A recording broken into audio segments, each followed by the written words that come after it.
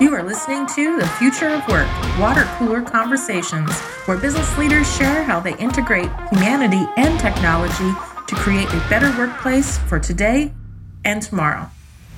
This radio show and podcast is brought to you by Max 6 Entrepreneurial Center. And now, let's listen in as Jen Burrell and Kyle McIntosh connect with today's valued guests.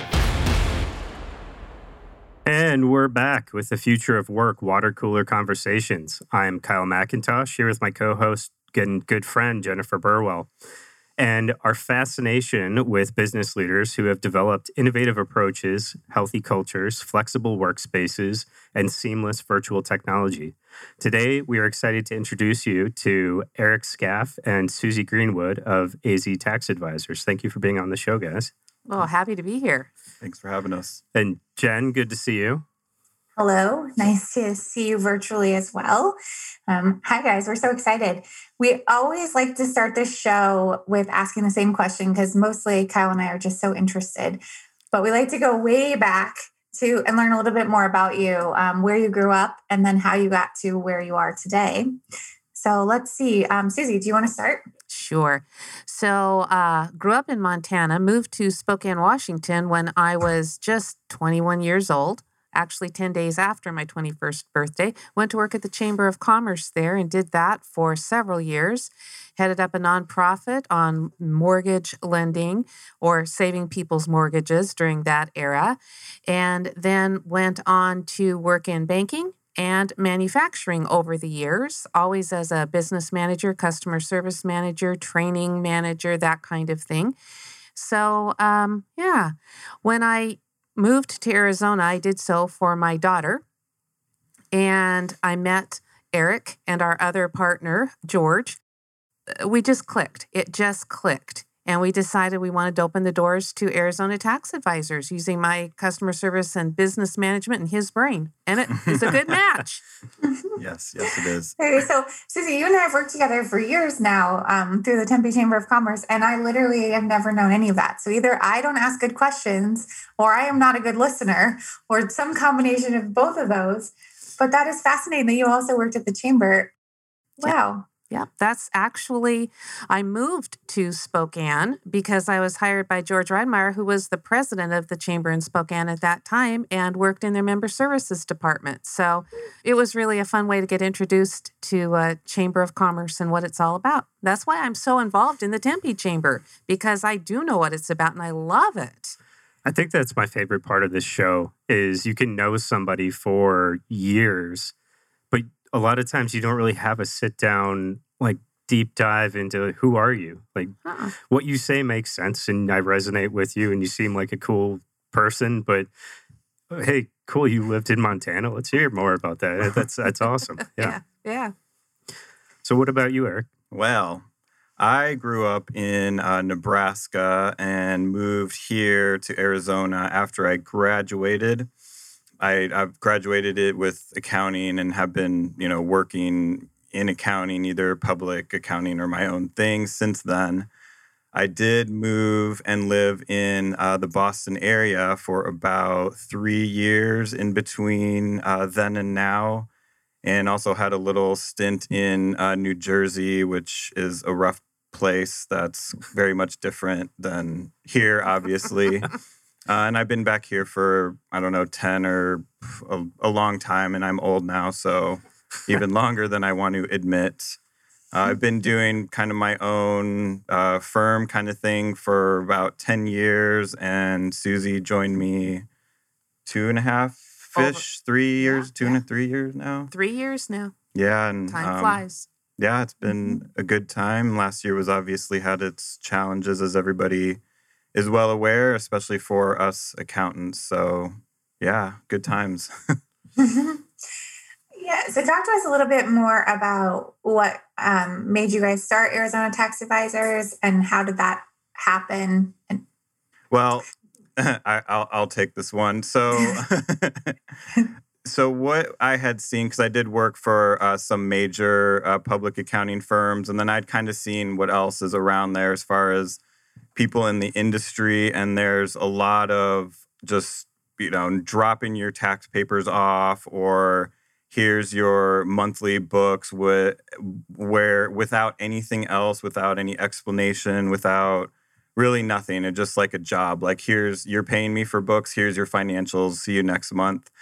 So we take an approach that really kind of like dives into it because, you'd be surprised. I mean, you guys have all these businesses around here of how many people like literally have no clue how their business is actually doing, or that, they can't read a financial statements. There's a lot that don't have financials.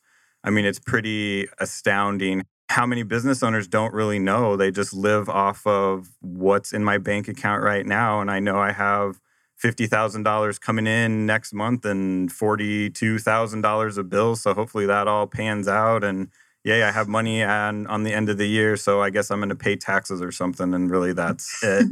And so there's a lot more to it. And so that's kind of where the educational and aspect of it became, the main reason why that I got into it. And, Suzy was a good fit for that. And, so that's kind of how the business sort of works. So that's why we got into it. I wish what you were saying was surprising. Yeah. As we started as a business incubator, and we still operate with many of those similar functions, investing in early stage companies and through Jen's work with the Leadership Academy, helping companies to break through ceilings, to grow. And you're right. I think it's you get that person with the great idea and the work ethic to make a go at it, but there's a lot they don't know. And so it sounds like when you go in and talk with a company, what you're transactionally selling is accounting services, tax and accounting services. But really, you're more positioned as someone that can help them to understand their business better and to get what they want out of it? Correct, yes. And at the end of the day, if you do better, if the client does better by, if I'm able to help them do better, then they're going to have a better business. And then, then what does that mean? More money for me. So, hey, win-win on both ends. But, it stops a struggle. It stops a stress. Good or bad, if you're not looking at your P&L and really kind of know how your business is doing, you're, kind of headed down more of the bad path of it, regardless of how great your business really may be. You're either not hitting your full potential, or you're just kind of teetering and missing opportunities. So, yeah. Well, and a lot of times you keyed on, someone has a great idea and they take that idea and they say, okay, let's make some money with that idea. And a lot of times they can, in fact, make some very good money with that idea, but they haven't got a clue where to start. They don't know what they need to do for the dollars and cents of it. They can't make sense of the business side of it, period, literally.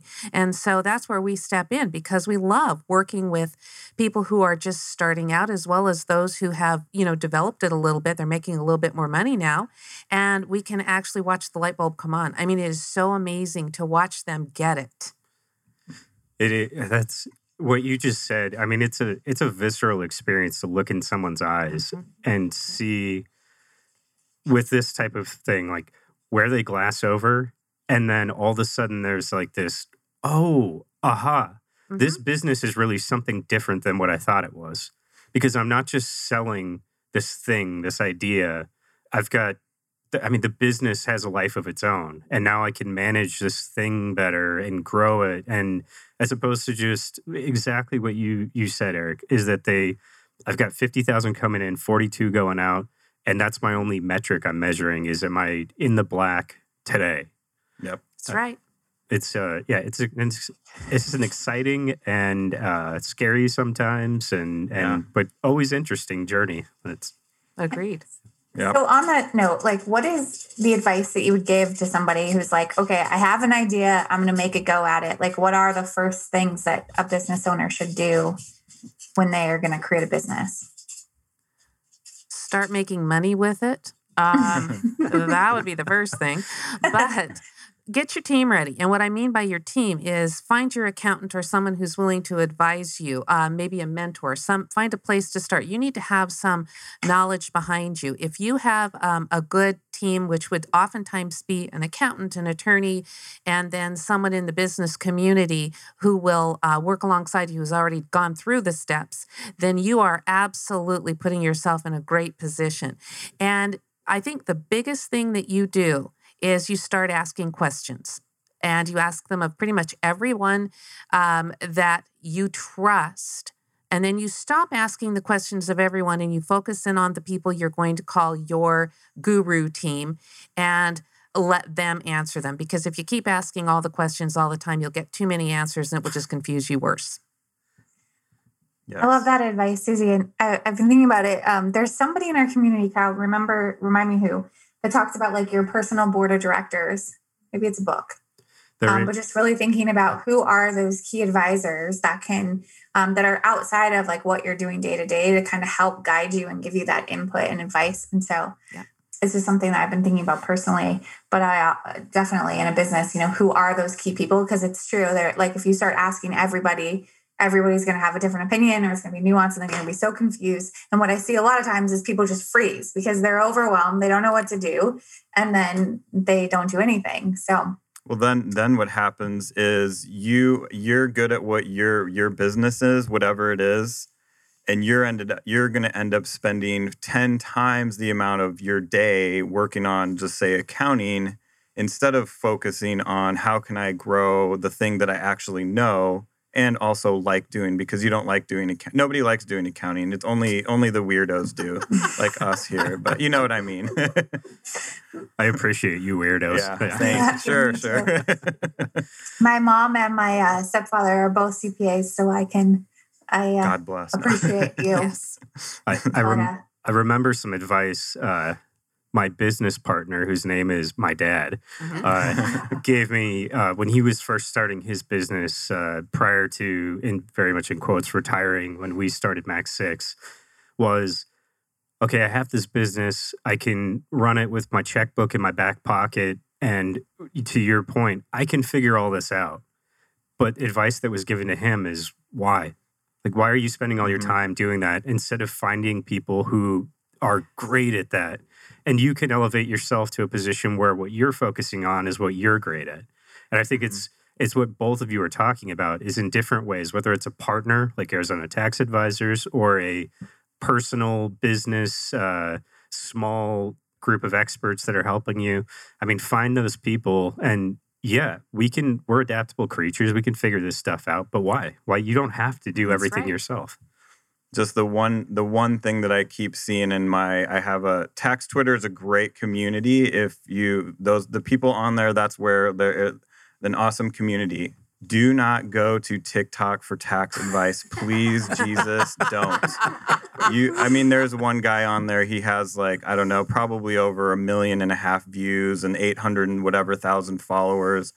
And we tore his video apart because it was just so wrong and misleading.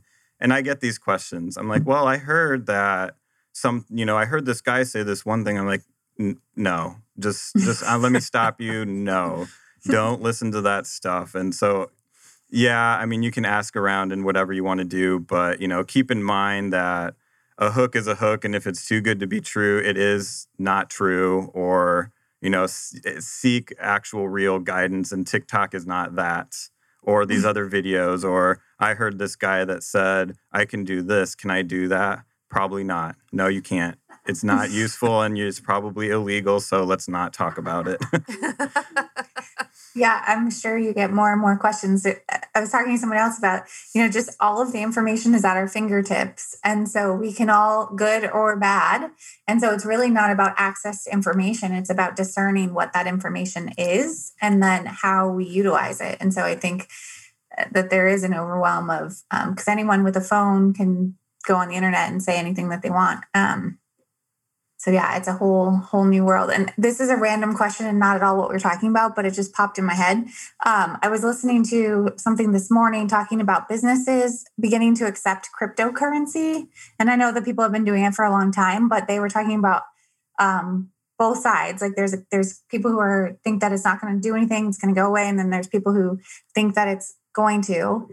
Do you guys, either of you, have a particular opinion about cryptocurrency, and should businesses accept it? Oh, yeah, he will take that one.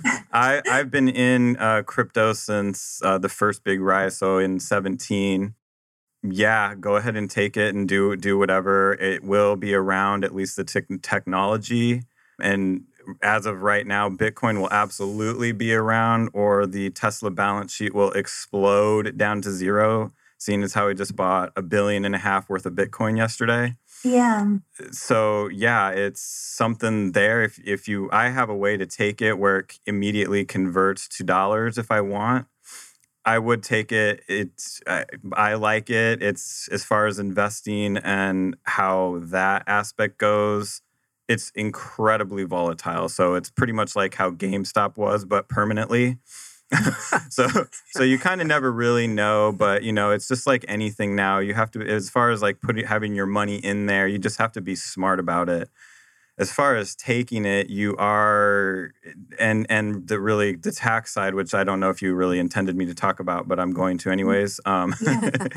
It can be very, very complicated because every time there is a transaction, which includes buying. So if you say you owe me $1,000 and you pay me in Bitcoin, and it's Bitcoin that you guys bought in this, even say the beginning of 2020, when a Bitcoin, I think it got down to maybe 6,000 or something. And now it's almost 50 today, or 45.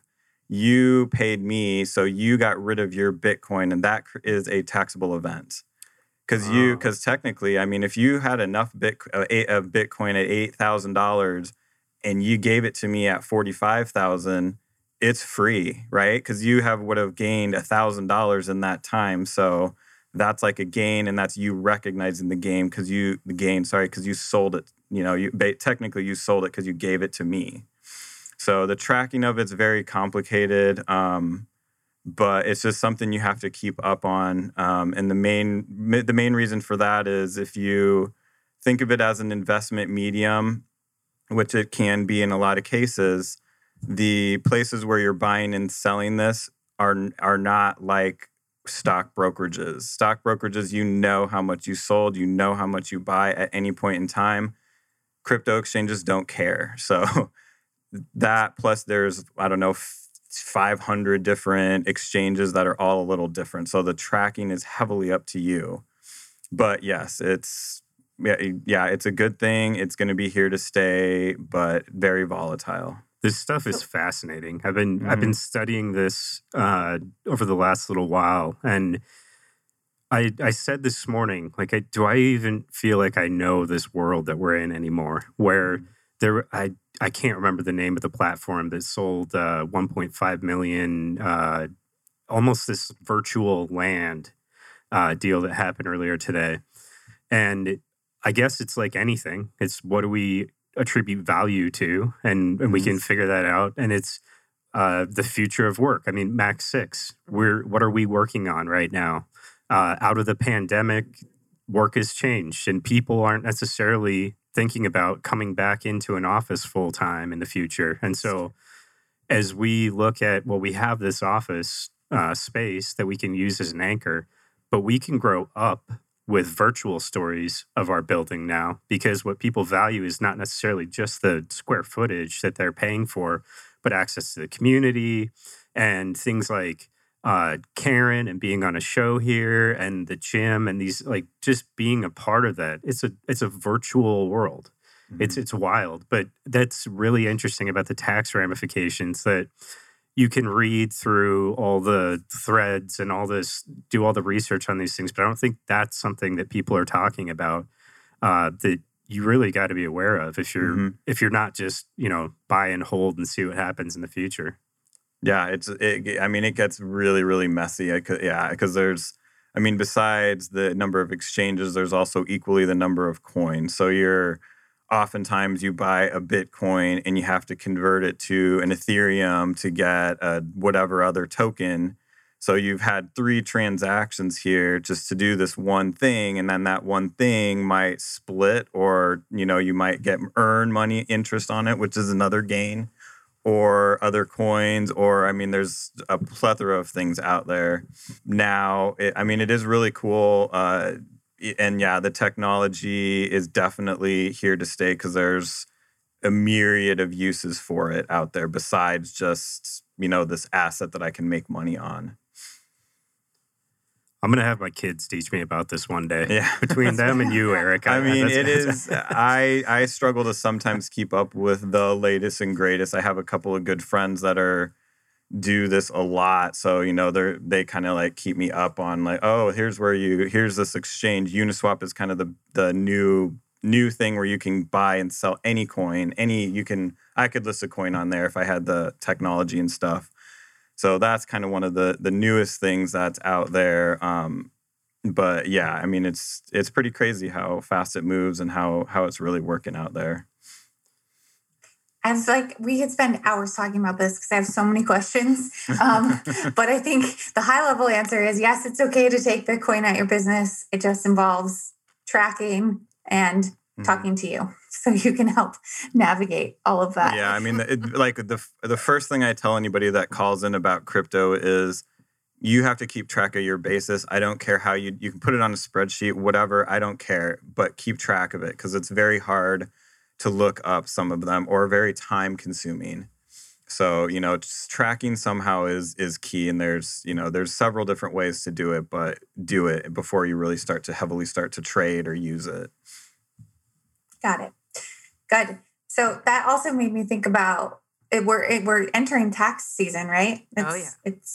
I don't think last year's ever ended, but yeah, I think so. I know. I remember Suzy on our women business calls every month would be like, well, still in it. Tax season is never ending. So I definitely feel for you guys. What advice would you give to people who are filing their taxes this year on the individual side and then the business side? Is there anything that we should be keeping our eyes open about?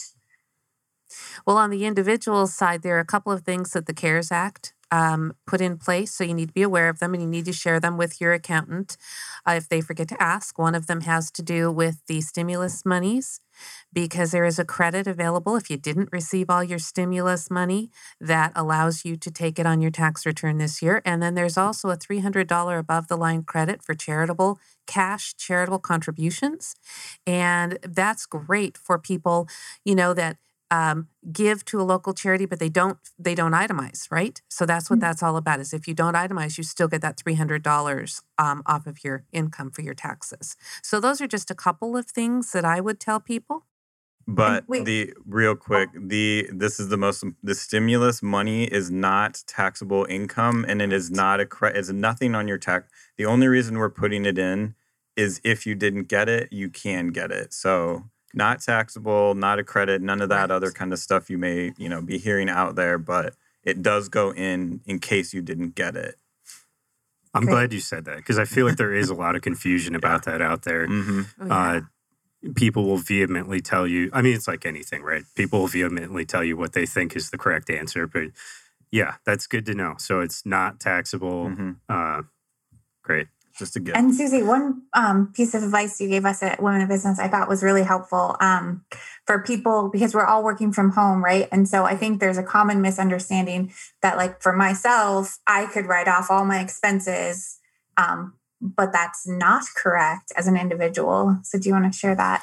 Well, if you're paid through a 1099 NEC or as a contractor, yes, you can take those expenses. But if you're a W-2 employee and you just happen to be working remotely, then your employer needs to make sure they make it fair by you and they can take the credit. You cannot. You cannot claim a home office as a W-2 employee.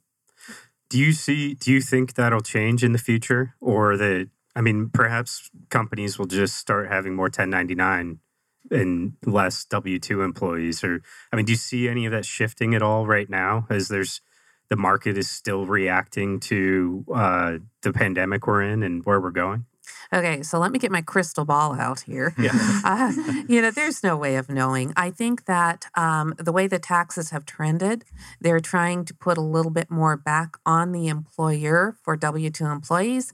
And there's very strict criteria where as far as the IRS is concerned, as to what you can consider a contract employee and what you consider a W-2 employee.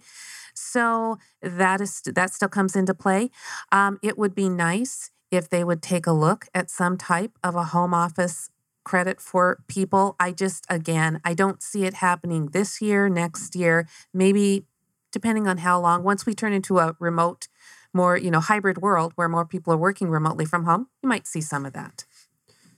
We're in a brave new world. It'll be interesting to see. Right. Yeah. You never know. I would think the pushback would be on the company, like the who you work for. Yeah. Obviously, it's like it happened quickly. So, hey, we're not working here, but you have to work from home, and you have your own cell phone and your own internet and your own whatever else. So those out of your pocket, they may more kind of incentivize it. However, you'd already been working from home for a year, and you didn't get any of those incentives. So why are we going to do it now, even though we just got rid of that 20,000 square foot office building we no longer need?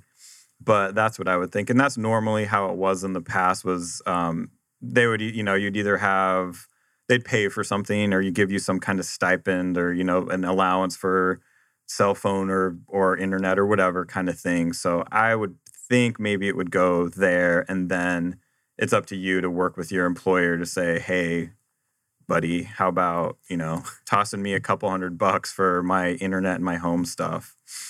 But yeah, hard to tell. I'm going to talk to my employer about this. Please do. Yes. More Me money. too. More money, Dad. No. And on the business side, is there anything new this year in taxes that business owners should think about? Well, I'm gonna let Eric take the new stuff, but I want to start from a basis of you need to be sure you're tracking everything correctly. Excuse me, tracking the expenses that you should be tracking the expenses you can track them appropriately so that they're accurate. And if you don't know how or what you should be tracking, then talk to somebody, call us and ask us what you should be tracking, that kind of thing, and we can sure help. Good records and clean records on that and always help with taxes. And then as far as changes to the business tax returns this year. What were there? Oh. Yes. I mean, for the most part, it's like she said, it's, you're still a business and you still have your stuff.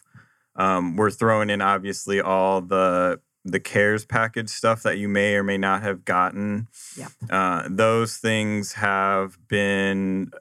That's really what made us as accountants' job just massively difficult, was because nothing was defined, or they would come out with a couple of FAQs that vaguely defined basically nothing, or referred to some older FAQ that didn't define anything in the first place. So all year long, up until really now, or not even necessarily now, there's a lot of things up in the air.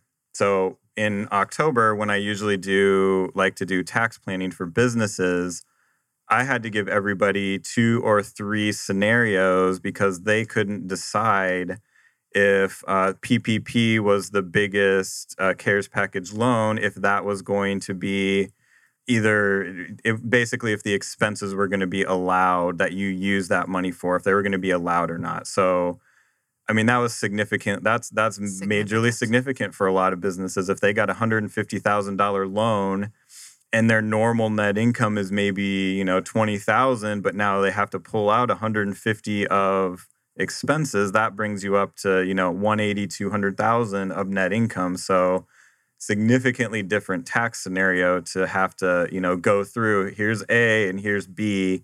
And I don't know, and we're waiting for them. Feel free to call the IRS if you want, or the SBA. I think they have an office around somewhere here.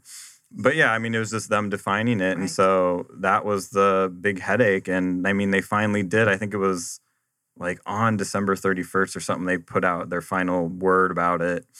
And so now, now it is, but that's just kind of been the headaches. And then the other loans and the other credits and all those things is really just a case-by-case basis is really the only way to say or do it.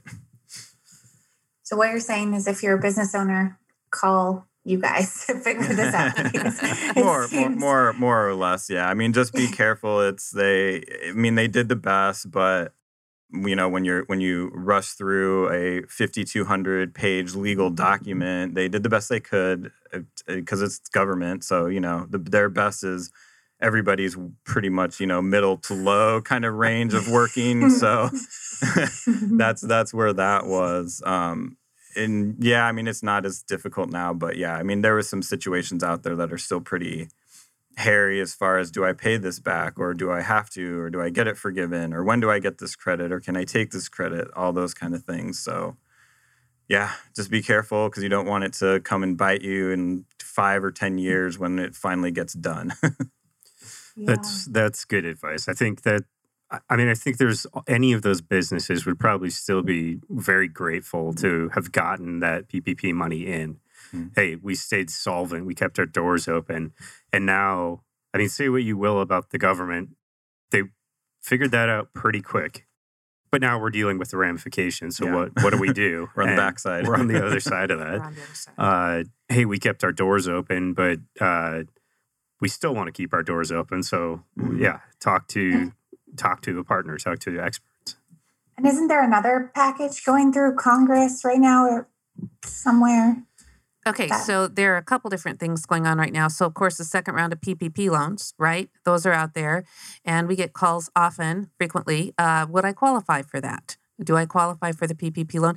The second round. And obviously, it varies depending on whether you took a first loan or not. And then we have to look at whether you had loss in a quarter-to-quarter comparison from 2019 to 2020.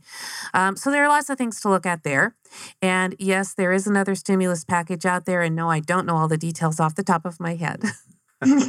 Yeah, well, I don't even think Congress knows all the details at the moment. No, they're tied up with something else at the moment, but it's there in some office somewhere. But yeah, the last I kind of read, and I had to kind of just sort of briefly read these kind of things because they change daily. So I think they were kind of close on it. I don't know how much, what it exactly all will do this time.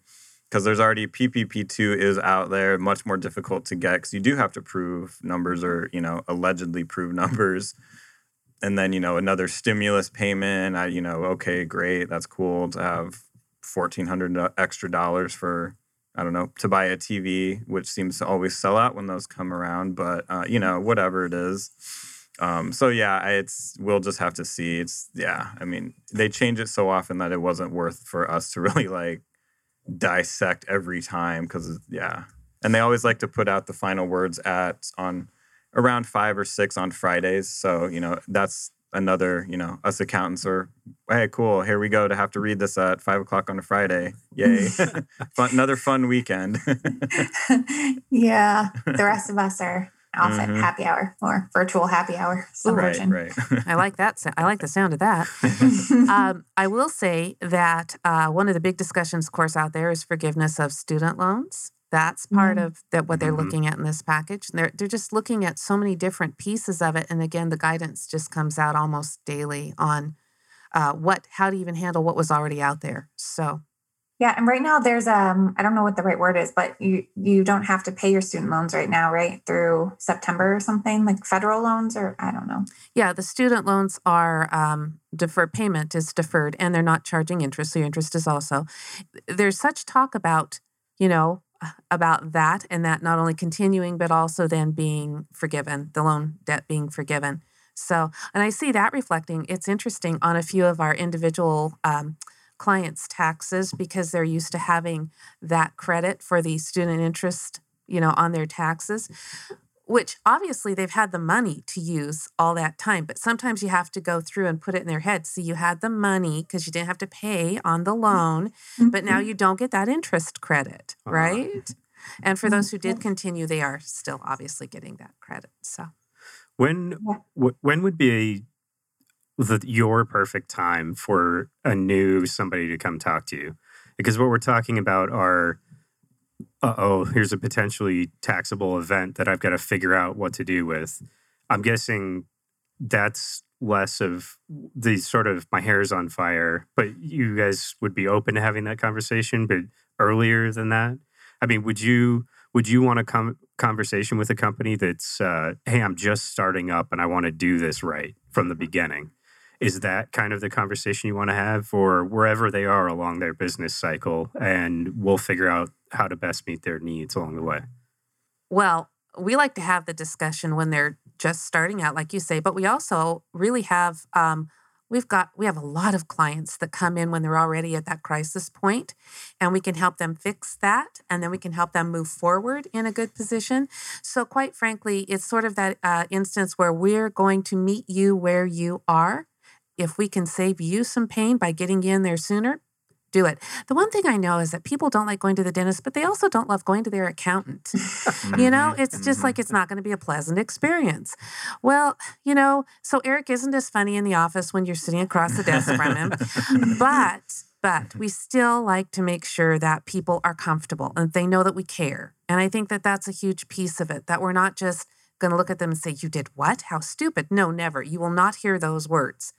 So we know people are people, and we're going to meet you where you're at and be happy that we could help. Suzy and I have those conversations privately after they leave, so no. Oh, God.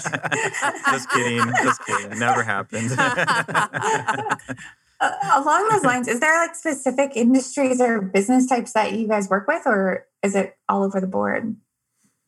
It's pretty all over the board. It tends to kind of, for all of us in the industry, like if you get into a niche kind of thing, it sort of just builds on itself. I can pretty much do any kind of company, so not really. I mean, accounting is pretty stringent for the most part. It's just, what kind of different thing do you have than this other guy? And, are you a service or a product person? And how do you want to, sell that thing? So a few industries out there kind of have some of their own special rules as far as things go. Cannabis is actually one of those that's a little bit crazy until they can decriminalize it. And once decriminalization happens, it'll be a lot better, and the accounting will be normal. Right now, it's not normal. It's like a illegal drug you're selling, regardless of, our state is fully legal now, but it's still your federally. Basically, because of that, you are treated as if you're selling any drug or any illegal thing. Which is kind of silly, but is what it is. Most other things that people sell or do are, just how are you going to account for it? What's your timing of payments or timing of inventory or how it works? But I've seen pretty much everything. Not everything, but a lot of different things. So, yeah. I think it's kind of fun, actually, to have a diverse clientele because we get to see what's going on in several industries. And I think that the experience in one industry can sometimes, as crazy as it sounds, help someone in another industry. So we see the manufacturing, we see the restaurant, we see the hair salon, we see the realtor, we see, people in a variety of businesses, and they each have their own unique little thing, but a lot of them have commonality as well. So I think that'll be interesting for some of these emerging markets like marijuana or whatever it is that will finally be connected to the rest of the business community that they can take best practices and learn from. And some of this stuff and vice versa. I mean, let's anybody who's doing business, if it's legal, let's learn best ways to do business. That's going to be interesting. Yeah, exactly. If I'm starting a business, one of the things that came up for us a lot with companies that we were looking at investing into in these earlier stage companies is I kind of have two questions here. Hey, I started as an LLC. What's the best? Should I keep being an LLC? Do I need to change to a C Corp? Should I be an S Corp? And then I'm just advice around that. And then my other sort of sub question is B Corps. And as they're becoming a little bit more prevalent, there still don't seem to be a ton of them, at least in Arizona right now. But as people are weighing that option as well, do you guys have any advice for a company that's looking at all of this and saying, I'm not quite sure what is best for me? Mm-hmm. You want to start that one, or you want me to start that one? Go ahead. Okay. So we see a lot of people who misunderstand, first of all, what an LLC is and how they are taxed as an LLC And so that is the first thing that I would say, is helping them understand that you're still taxed as a sole proprietor with an LLC, and it's called pass-through taxation or flow-through taxation. And so you're still filing just your personal 1040 or your personal return. And then we put what's called a Schedule C on that return if it's a small business. So you do get to have the expenses and the income, but it all flows through to your personal return. And then you have people that are starting to make quite a bit of money with their business. And there's a rule of thumb, although it is only a rule of thumb, it is not an absolute, and that is between $75,000 and $100,000. You want to start looking at perhaps filing your taxes as an S corporation. Now, an S corporation is simply a way of telling the IRS how they're going to tax you, because you are going to, as the owner of the business, now take a W-2 paycheck, a payroll check, and you are going to do that, and it has to be a reasonable amount for industry standard. But what you make above and beyond that is then becomes a dividend. The reason that you do it that way is because you pay payroll taxes on payroll, and you do not on dividend.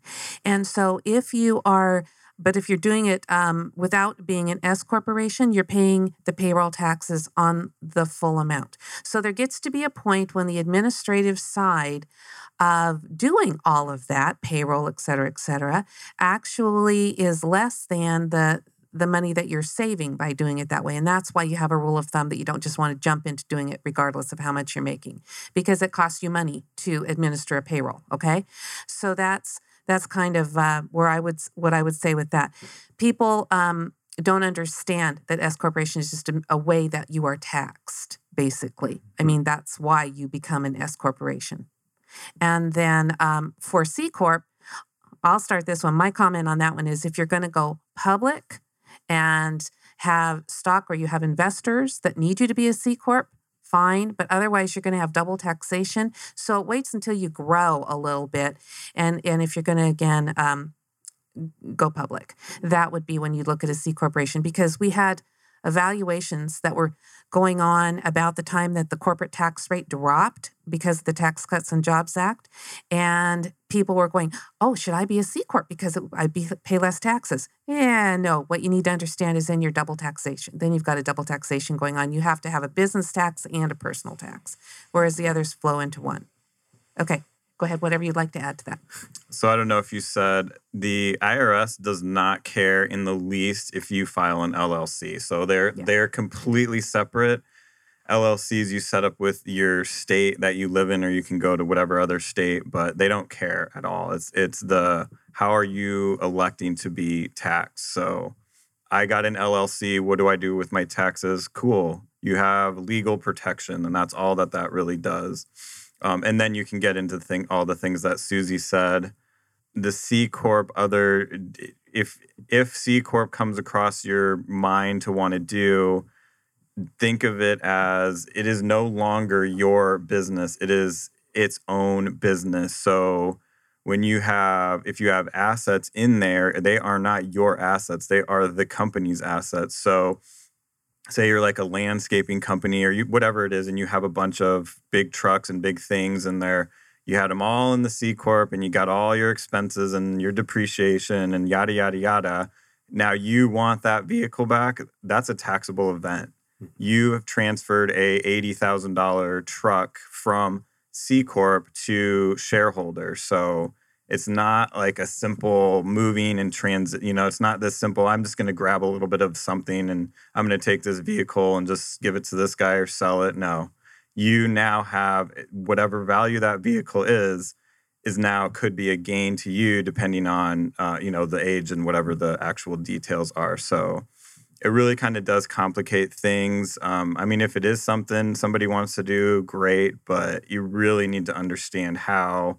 And just to try to save a little bit of taxes is not a good reason, because it's going to cost you more one way or another. Yeah. Can you change your status like mid-year? Or one, can you change it at all? And two, can you change it? Like, does it matter the timing? And you're supposed to do these elections. So you can elect a file and you can change it.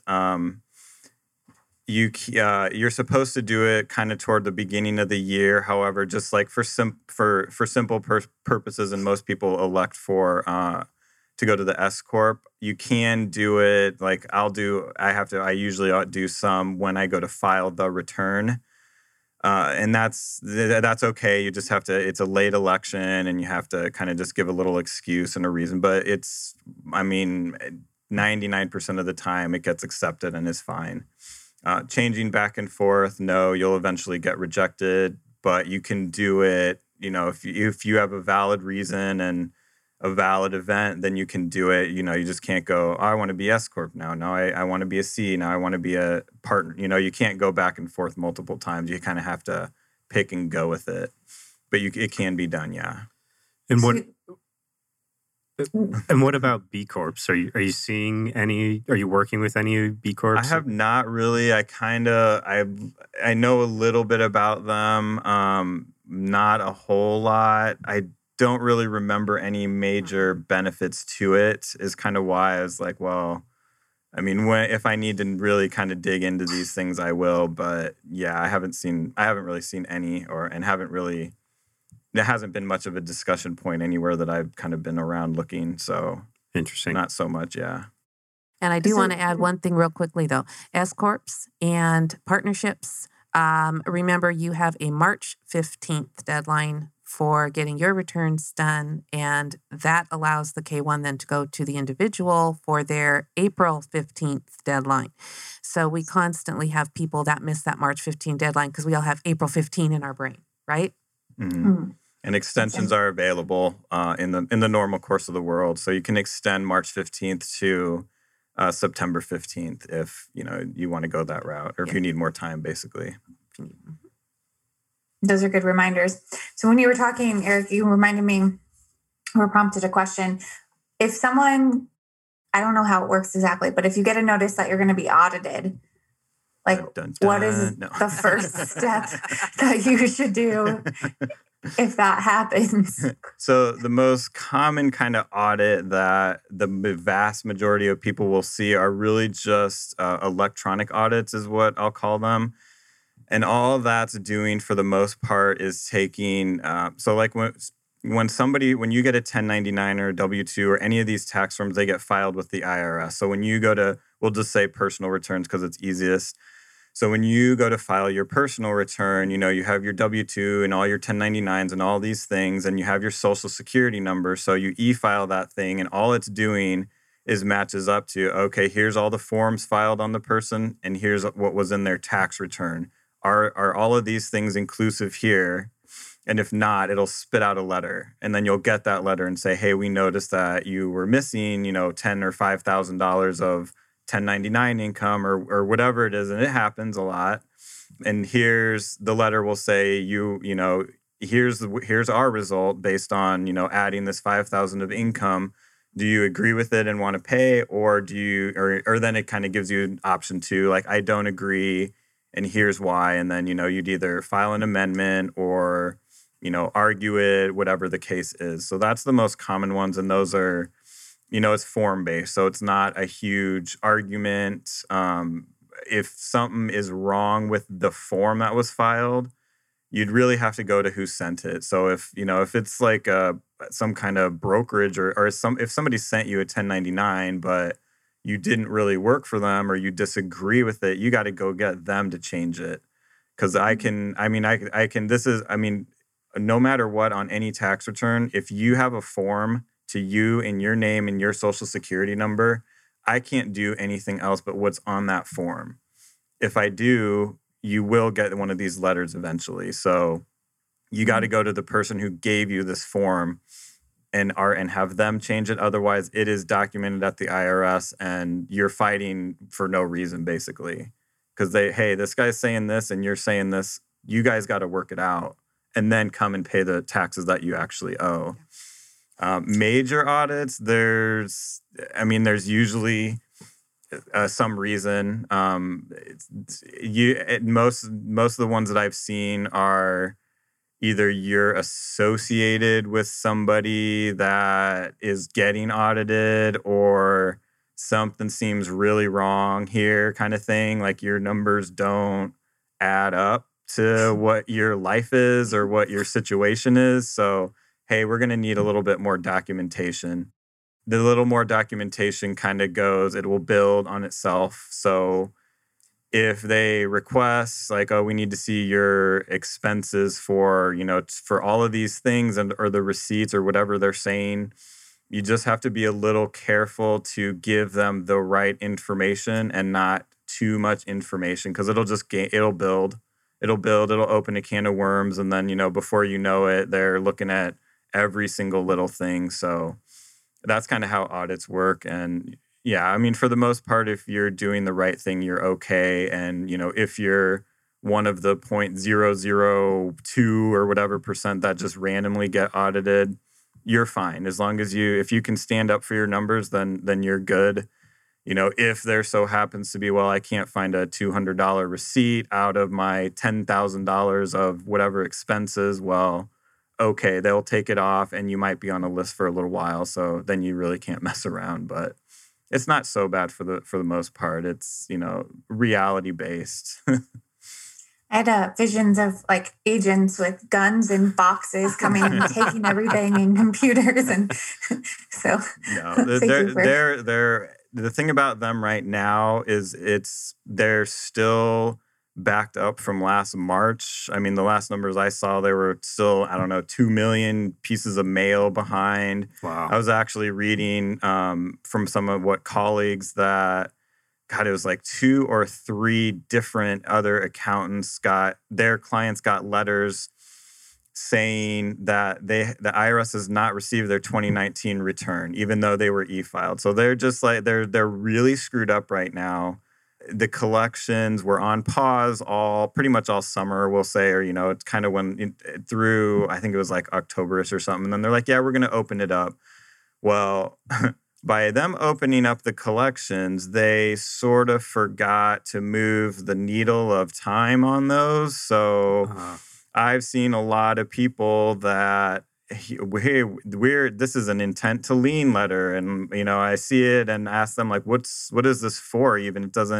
It says you owe 5,000 some odd change dollars. I don't know what it's for. Do you? No. Did you get any other letters? No.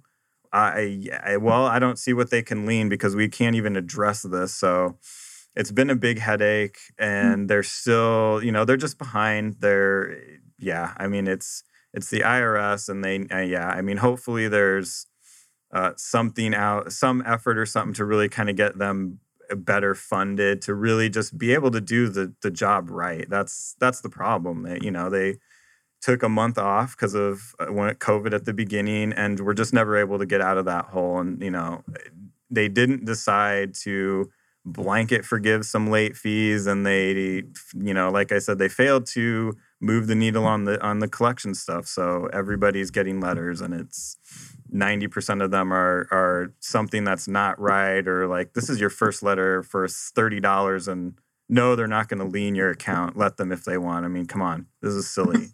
So that's kind of the state of it right now, unfortunately. Yikes. Well, next time I see you guys in person, I'm going to bring you a big bottle of Tylenol or Advil because you guys have a lot of headaches you're working through. Oh, yeah. Or wine. Or vodka. Yeah. Please, Please, vodka, lemon, yeah. Any of whatever the you above. prefer. So we always like to end the show because we're almost running out of time. Time flies when you're having fun. With the same questions. And so, Kyle, I'll let you start with your question. Yeah, and these don't have anything to do with anything we've been talking about. We're collecting answers from people in the community because we're interested, and I think it'll be a pretty cool list at some point. So for each of you, what is your favorite book of all time? I have 2. My tax and accounting book. Yeah, there you go. There you go. No, Educated is an absolutely fantastic book. And then the other book I love is Of Mice and Men. So there's a classic for you and a more modern. Nice. The first one you said was Educated? Mm-hmm. Okay. Books I've read. What about movies or? Sure, you can switch it up. That's fine. I don't know like an actual book I've read other than like the stuff I need to learn or know. God, what is the last book I read? Nope. Yeah. It's on my bookshelf in my office, and I don't remember. It's something about a zero or something. Yeah, something about a zero. It's a very good book. Favorite author. All right. Well, you have to tell us what your favorite movie is now. Yeah. Oh, well, Terminator 2, obviously. That's a good choice. The governor, he's been in the news recently. He's got his vaccine, and come with me if you want to live. I'm like, yes. All right, and then I had to go watch it again. Obviously, like it just had to. That's a good one. So my question is, what is one lesson that you've learned through the pandemic, either personal or professional, that you plan to keep with you moving forward? Oh my goodness. One lesson, huh? Well, I guess that lesson is really, I don't know that one would call it a lesson, because all of the technology I had to learn, or at least attempt to learn to catch up, that's part of it. But I think the biggest thing I've learned is how much I really miss or count on people, on live bodies, and on face-to-face meetings and the energy in the room and all of that. I really treasure those more now than I did ever before. Yeah. Yeah, I agree with that. And then I learned, and I very much enjoy, and am totally okay with being 6 feet behind the person in front of me in line in Walmart. Yes, I love it. I am okay with that. No, it is kind of nice. Yeah. It's nice to have a little extra space, but I'm with you too, Suzy. It is sad not to be in the same room, especially when you're talking or having a conversation or presenting or educating. Like, not being able to read people or understand where they're at or how they're feeling it's hard. It's a tough one. And not being able to get my hug every day, I don't like that at all. I couldn't imagine the life of comedians that feed off of people's like reaction that are, just imagine a silent room and you're like, I guess that's funny to me. Hopefully it's funny to the audience out there. Don't know. I know. So, Suzy, not to put you on the spot, but you, and maybe, I don't know, you don't have to have an answer to this, but I love, no pressure, I love all of the quotes that you always share. Like, they're so inspirational, and I love when you share them. So I don't know if you have a favorite quote that you can just have in your head that you memorize, but do you? Okay, so I have a notebook I've collected quotes over the years. I have several that I love, and that's what Jen is referring to. But my son and I had a very interesting conversation. My son is grown. He's in the Navy, and he and I don't get to spend as much time together. But Sunday morning, we were together in the room at my daughter's house, in her dining room, and he made a comment to me that really grabbed me, and it was that one of the things that always steered him in his life was a quote that I had always told him. And it's from Robert Frost, and it's, "Two roads diverged in a wood, and I took the one less traveled by, and that has made all the difference."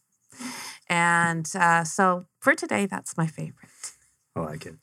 Thank you for sharing. I think of you often, and I think of your quotes and just the impact that they've left on me. It's one of my many favorite things about you. So thank you for sharing. You. I always wonder, like, there's some profound quotes out there. Mm-hmm. Did they know when they were speaking for the first time that those words, that was going to be as profound? Is probably not. They just were speaking their mind, and it got immortalized over time. That's fascinating. So before we totally close out here, I just want to ask you guys, how can people find you online? Arizona Tax Advisors. That's our website and Facebook page. It's all under Arizona Tax Advisors. And I think our Twitter is AZ Tax Advisors. Mm-hmm. You can just Google us. You can just find us easily. And we are here in Tempe. Great. Okay. Well, thank you to Eric Skaff and Suzy Greenwood for being on the show today. We are off to continue building better communities where people and businesses thrive. Thank you for listening to the Future of Work Water Cooler Conversations with your hosts, Jen Burwell and Kyle McIntosh. Each episode shines the spotlight on business leaders who are defining what a healthy and productive workplace looks like in Arizona and beyond. To be part of the conversation, schedule a visit of the Max 6 Entrepreneurial Center in Tempe, Arizona, and connect with us at max6.com. Remember to like and subscribe to the Future of Work Water Cooler Conversations on Apple Podcast.